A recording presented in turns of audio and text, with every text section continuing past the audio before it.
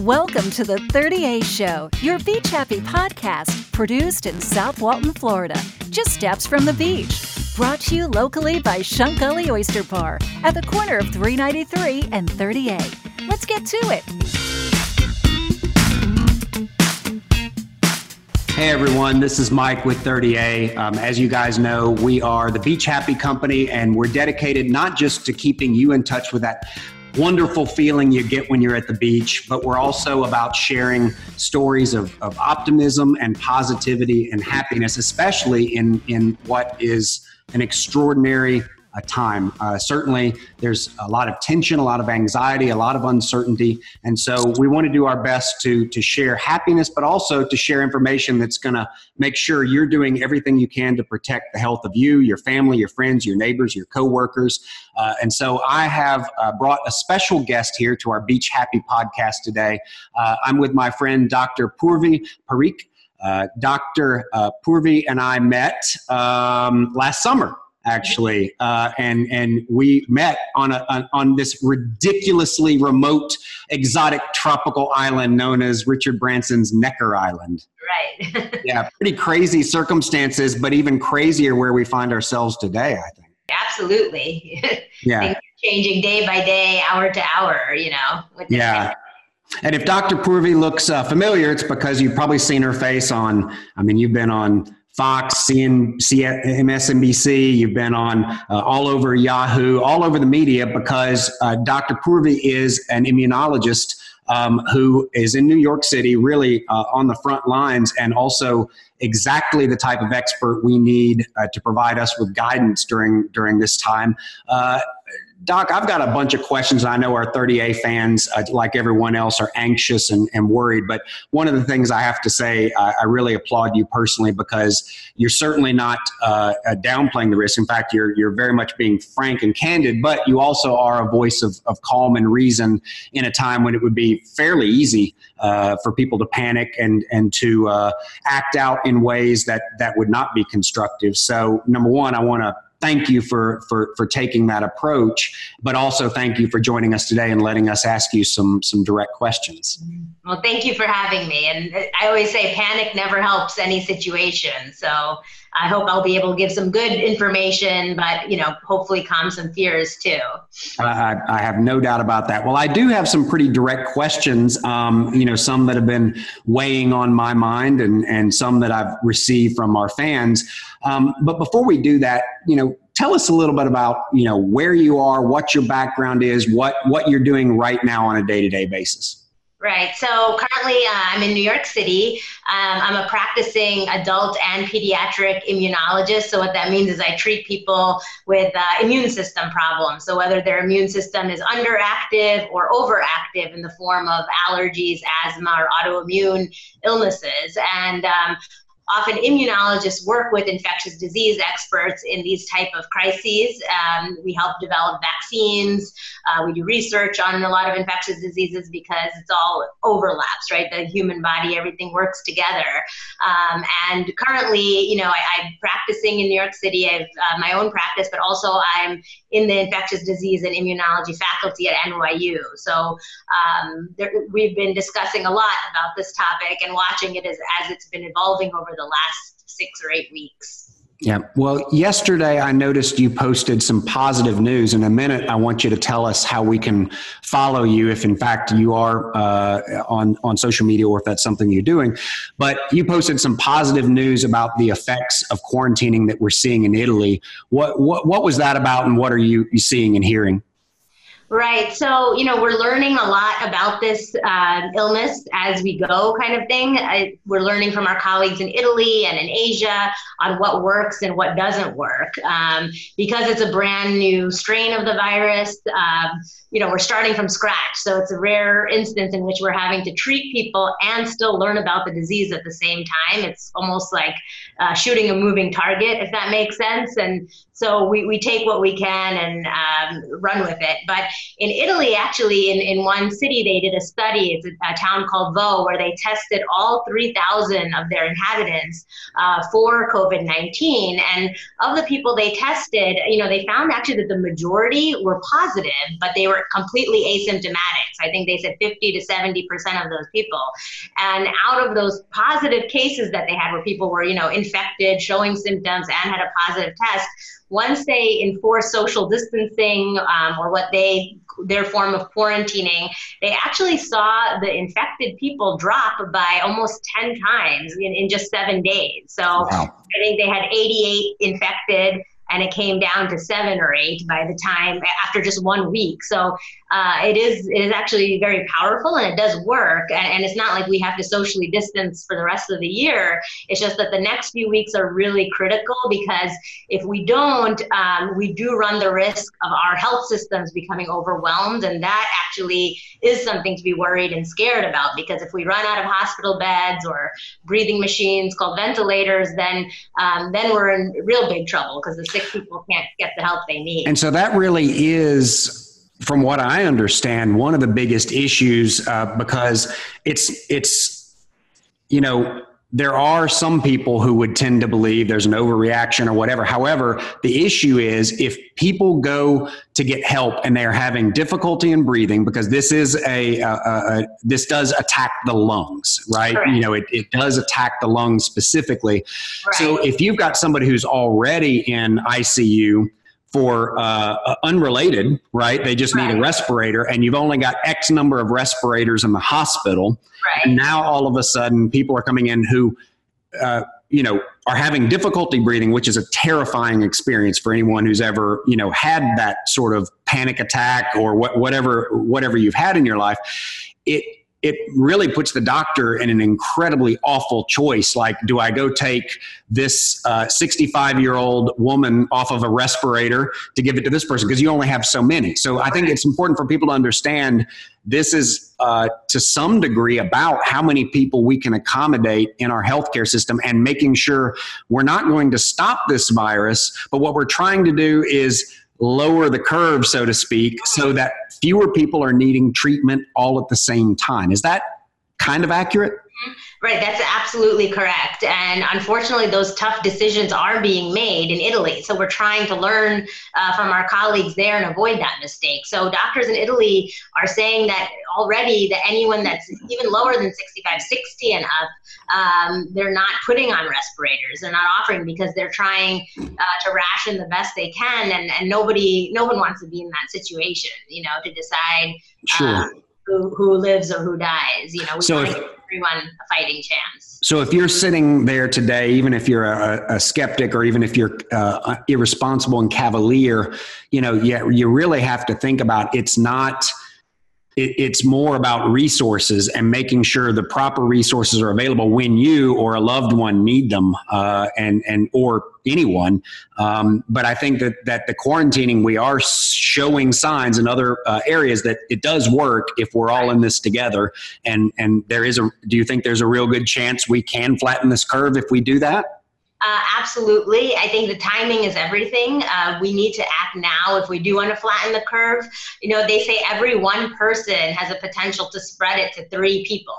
So, automatically, if we're all out just living our lives, hundreds and thousands of people could be affected. By just staying home, that drops immensely. I mean, there was a great infographic where it went from 500 people to 1 person affected, and over the course of 30 days. So we can really make a big impact. And the other thing I want to note is, as we learn about this virus, we're also learning that, we thought younger adults were safe or on the safer side. They actually aren't. The statistics in the U.S., it's sobering, but a third of the people hospitalized right now are between the ages of 20 and 50. So even if you want to do it for selfish reasons, even for yourself, you should be protecting yourself.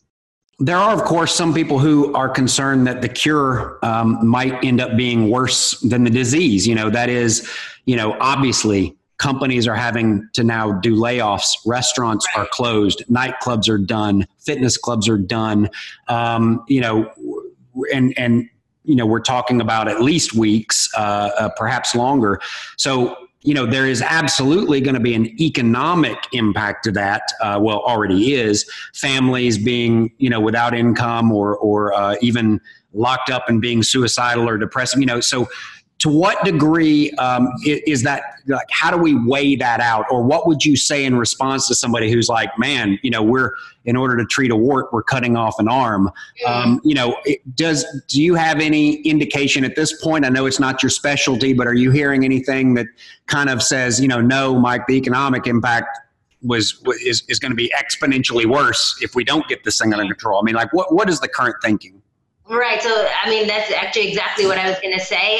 Yes, times are hard, and they might get harder even over the next few weeks as we see how this plays out. But the other side of it is that, yes, we might be cutting off an arm, but it's much more than a wart. I would say we're cutting off an arm to treat a rapidly spreading cancer, if that makes sense. Because if we don't cut the arm, we'll lose the whole body, and the economic impact will be far worse because this will go on for months and months. And outside of the financial gains, it'll be many, many lives lost as well. So yes, right now, everyone's making sacrifices and times are tough. I'm not downplaying that, but they will be far worse if we don't act quickly.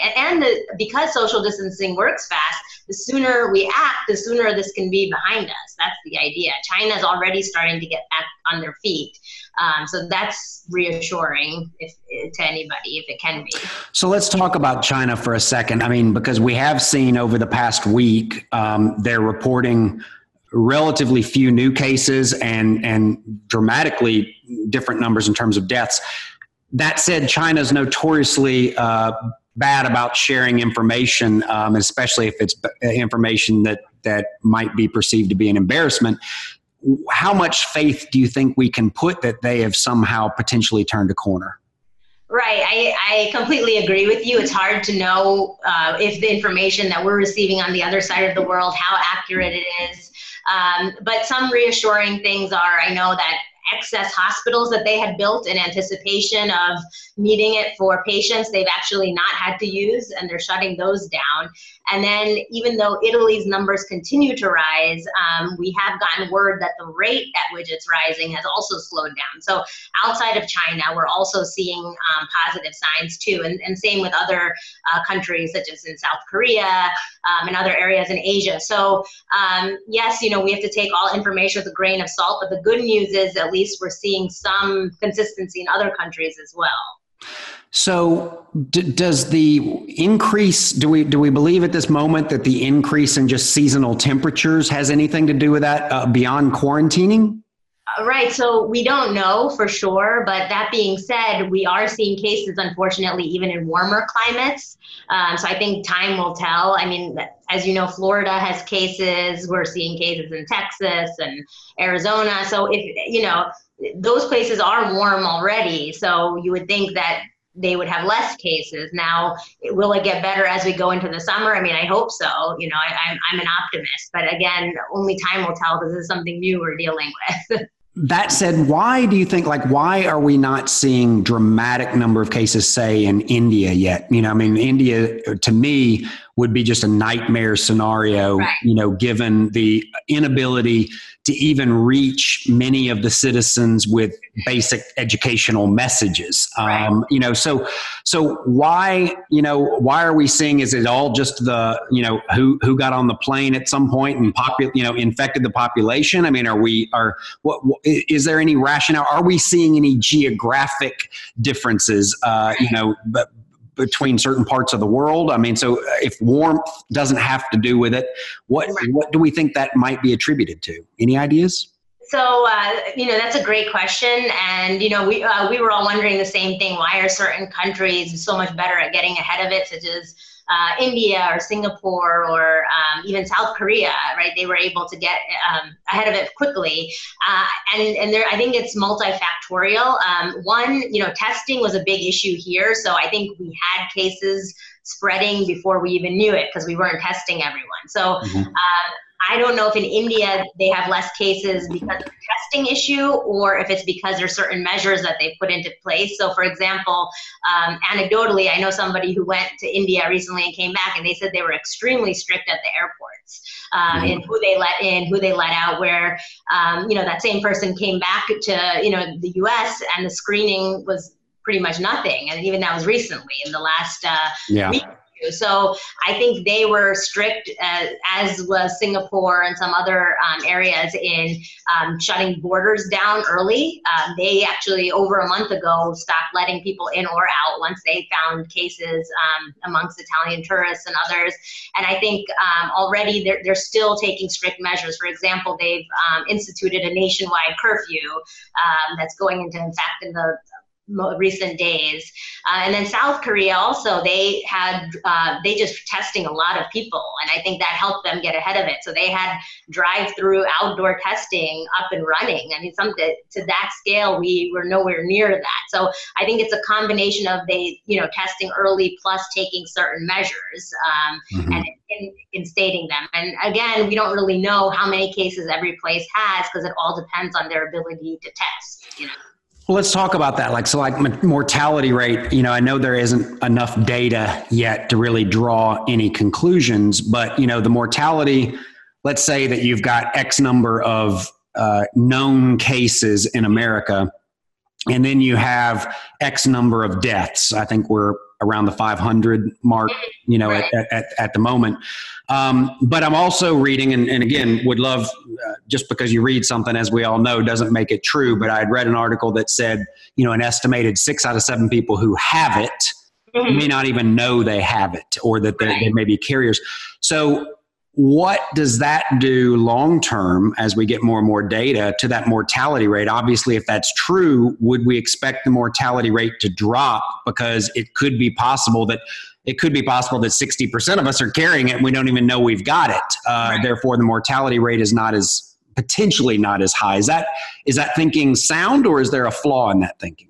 No, that's absolutely true. So again, until we know the total number of cases, actual cases, so even people with mild or asymptomatic disease, we can't give an accurate mortality rate because we don't know what, the denominator or the bottom number.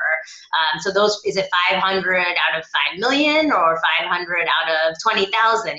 It's a very different mortality rate. So that's another issue too. Testing would be helpful because then we'd have an idea of really how severe the mortality rate is. You mentioned elderly people. Obviously, we've heard that from the beginning, that elderly and people with weak immune systems, but now we're finding that younger people are not just getting it, but are requiring hospitalization. That said, from a death standpoint, there have been relatively few among young people, like children, teenagers. Do we have any understanding of why we think that might be? So that's a very good question, and we're all trying to wrap our heads around why children and teenagers, adolescents are so protected, because it's not like they don't get infected. They do, but for some reason they don't develop as severe of an illness, and even the infection rates tend to be lower in that group. And again, we're not quite sure why. So yes, they do get sick, but many of them don't even get to the point where they, turn positive on testing. So there's many thoughts behind it that, older people may have more medical conditions. They may not be as resilient as very young children. But then as we see young adults getting sick, again, it doesn't make sense. I think figuring out why children are protected from this virus as opposed to something like the flu, which does kill kids every year, might be helpful in us figuring out how to defeat it. What is it that, children or young teens have that keep them from getting so badly ill? I read that, and again, I never want to throw out facts because I'm certainly not. I'm only sharing things I've read. So please don't hesitate to shoot me down if they're no longer accurate, because they could also be dated. But I had read something that said an approximate 1 in 20 people who are infected require hospitalization. Is that number still accurate? And if so, can our system handle that? Right. So from what we're seeing in the U.S., it does look like that number is fairly accurate. So that's about 20%. Hopefully it doesn't go up from there. It's hard to say if we can or cannot handle it. The problem is this virus came during our flu season, which is already a time where our systems are strained. And even without this virus, during a normal year, flu often overwhelms our hospitals, and we can barely handle that. So we are in a very tough situation, and that's why we are really trying to save resources and stop this spread, because it's not a small number that will need the hospital. Now, you said 20%, so that's about 1 in 5. Is it more like 1 in 5 require? Right. Yeah, so it varies as we're getting data. Yep. Here in New York, it is looking like closer to 20%, and it could just, as we're just now testing everybody. Yep. But again, it's similar to the mortality rate. It's hard. There's not enough data. Yeah, we don't know who has it yet, pretty much. Yep. Okay. In your opinion, and perhaps based on the opinions of you're surrounded by a lot of smart people, especially on these panels that you're speaking with, et cetera. Is this going to get a lot worse before it gets better? Or are you seeing, signs of hope and optimism that, if we hunker down, we can get through this in a few weeks to where it settles down? What do you think?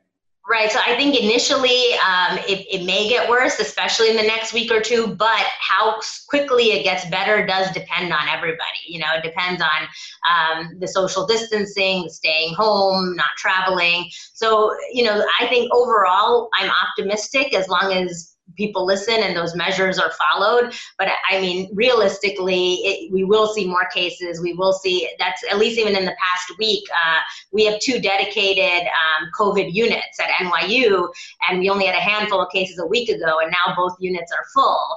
And that's not meant to alarm or scare anybody. We were expecting that, but I'm also being realistic that we are going to see more and more cases, and that's even more reason that we need to take, all these warnings and guidelines and suggestions seriously.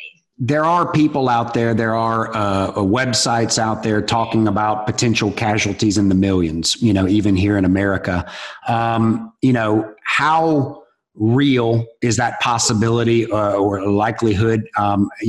Without trying to scare people, we're also just trying to be level-headed and kind of understand what's going on. I mean, do you, in your expert opinion, are we looking down that kind of barrel, or are we, hopefully if we all pull together, we're somewhere short of that? Or is there a certain inevitability to casualties in the hundreds of thousands or more?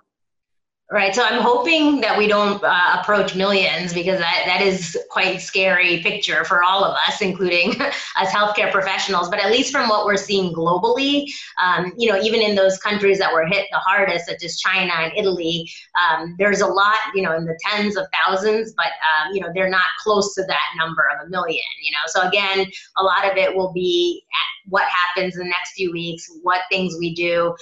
Yes, we absolutely all need to pull together to curb it, but that number doesn't look that high as of that point. But to be honest, all of us are still kind of in the beginning of this, at least here in the U.S. We're hoping other places in the world are near the end. So speaking of that, obviously we all hope we all pull together, we flatten that curve. Right. That said, is this something that comes back, year after year, and we're fighting this, hopefully smarter and with remedies, but is this something that we should expect, even if we suppress it, we're going to see it again next season, roar back to life? Right. So that's a great question. Unfortunately, sometimes with these pandemics, once these virus strains have infected humans, they can stay, right? So H1N1 is a prime example. That was the last big pandemic we had in 2009, 2010, and we still see cases, luckily not to that extent, but we are still seeing cases even now from H1N1. So it is possible that, the virus can continue on. I'm hoping, though, that we'll be better armed to fight it with vaccines and medications and whatnot. So let's talk about H1N1 for a sec. That was in the 2009, 2010 range when we first identified that. And during its first year, the pandemic, say between April of 2009 and April of 2010, we saw the CDC estimates are about 60.8 million cases in the U.S. Right. There were about 275,000 hospitalizations, and about over 12,000 people died in the U.S. from H1N1. Right. I know that there's a difference between, from a medical sense, the difference between those, the current situation and that. What is the difference between what H1N1 is or is versus the COVID-19? Right. So the H1N1 was a strain of influenza or the flu virus. So it was a different virus. And even COVID-19, coronavirus is the same virus as the common cold. So the virus itself isn't new. It's just that this strain, us humans are not used to, and that's why it's so dangerous for us. Our immune systems aren't used to it. The difference with that pandemic, though, even though it was very widespread, it was much slower moving.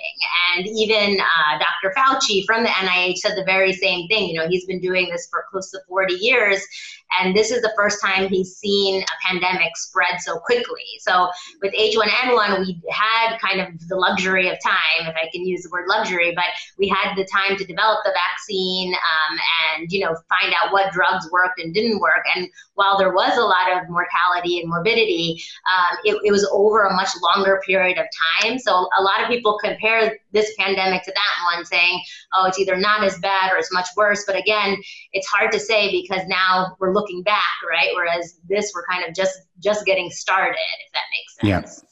And if you think you have it, you're sitting at home, you're sitting in your apartment in New York, or you're sitting, down here at the beach, you've got some symptoms, you feel fine, but you're starting to develop a cough or what should you do? Right. So what we're recommending right now is if you're home, you have fever, sore throat, you're starting to feel run down, it doesn't necessarily mean, you have to panic, jump up and go to the doctor, go to the hospital. If anything, we're saying, actually stay home and recover the same way you would from any cold or flu. Drink a lot of fluids, take Tylenol, take other medications to make yourself feel better. But if you do have breathing difficulties, meaning very bad cough or wheezing or shortness of breath, then you definitely need medical attention. But again, rather than going straight away, we recommend either calling a hospital or emergency room first or calling your physician, because then they can direct you to what the best next step is, because we're also trying to limit exposure as well. Sure. I'm hoping soon we'll even have at-home testing, because I think that would be huge, because then we can actually get a lot of people tested without exposing them or other people to the virus. So for those who do not feel affected at the moment in terms of their health, at least, we all know about the washing of the hands and the importance of that. I hope we do.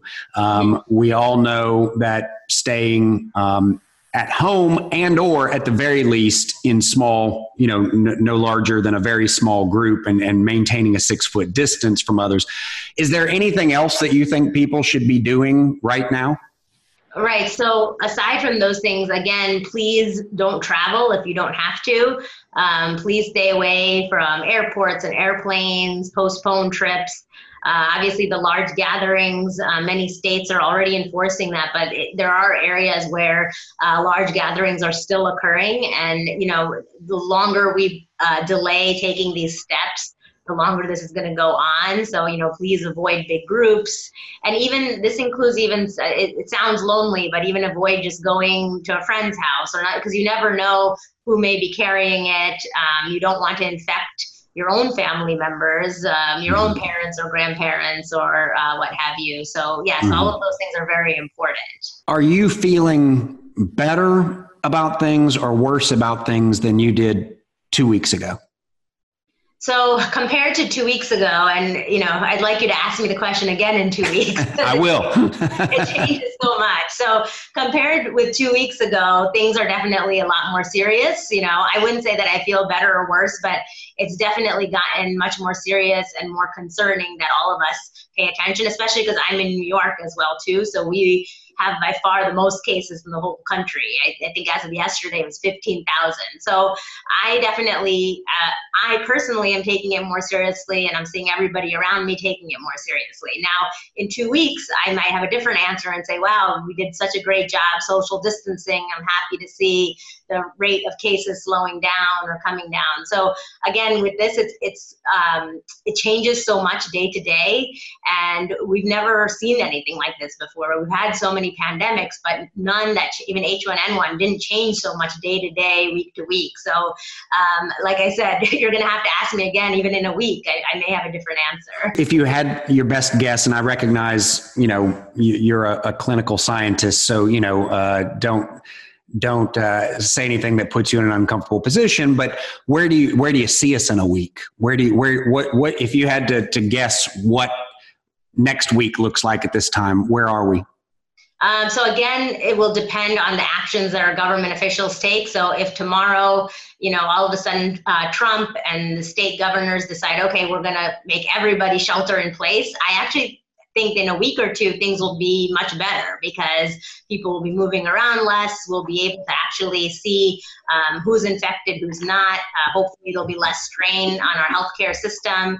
And I'm hoping even in a couple of months, that there will be a vaccine out, that we will have even medications that we know which ones work, which ones don't work. So I'm optimistic that as we get further and further out, that news will be good rather than bad.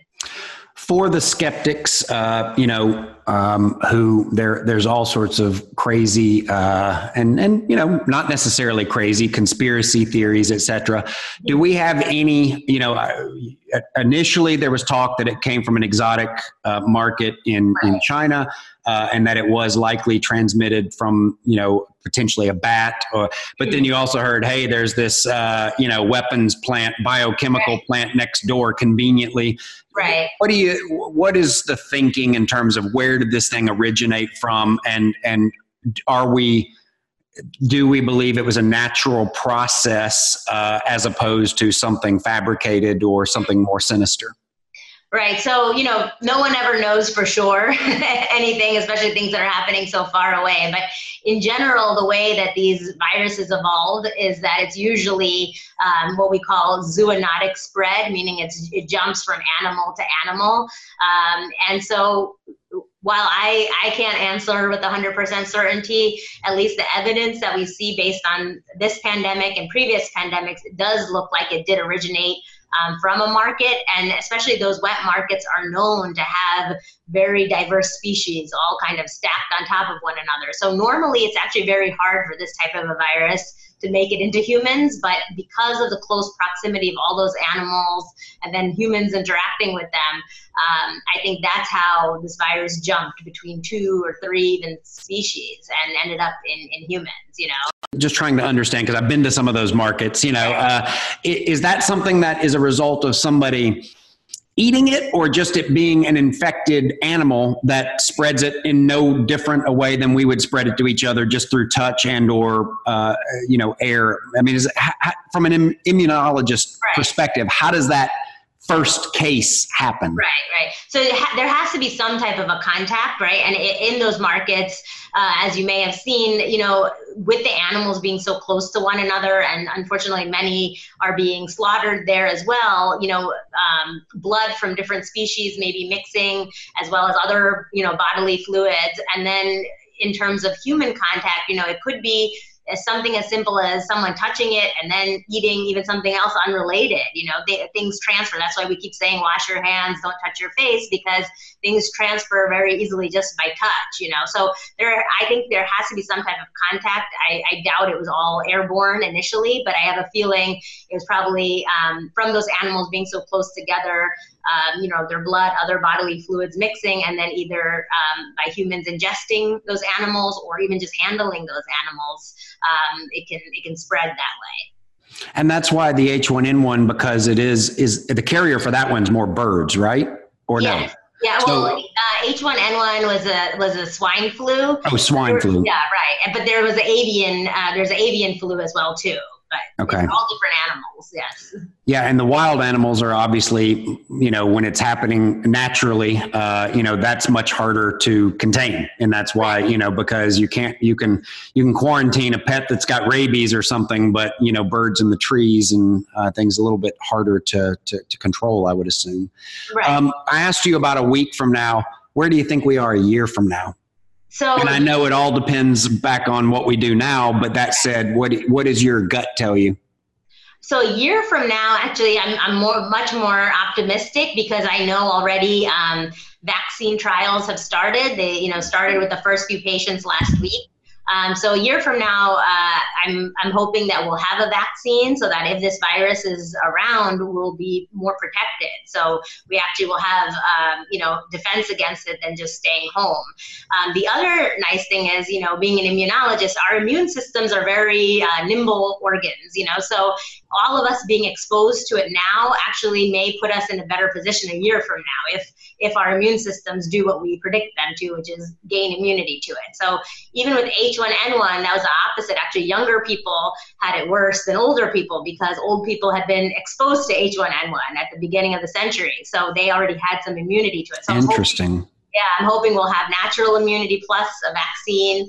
And then hopefully we'll know what medications work or don't work. So I think a year from now we'll be in better shape than now. So really from what you're saying to me, it sounds like these next 2 weeks, these next 3 weeks are so critical in determining our own future.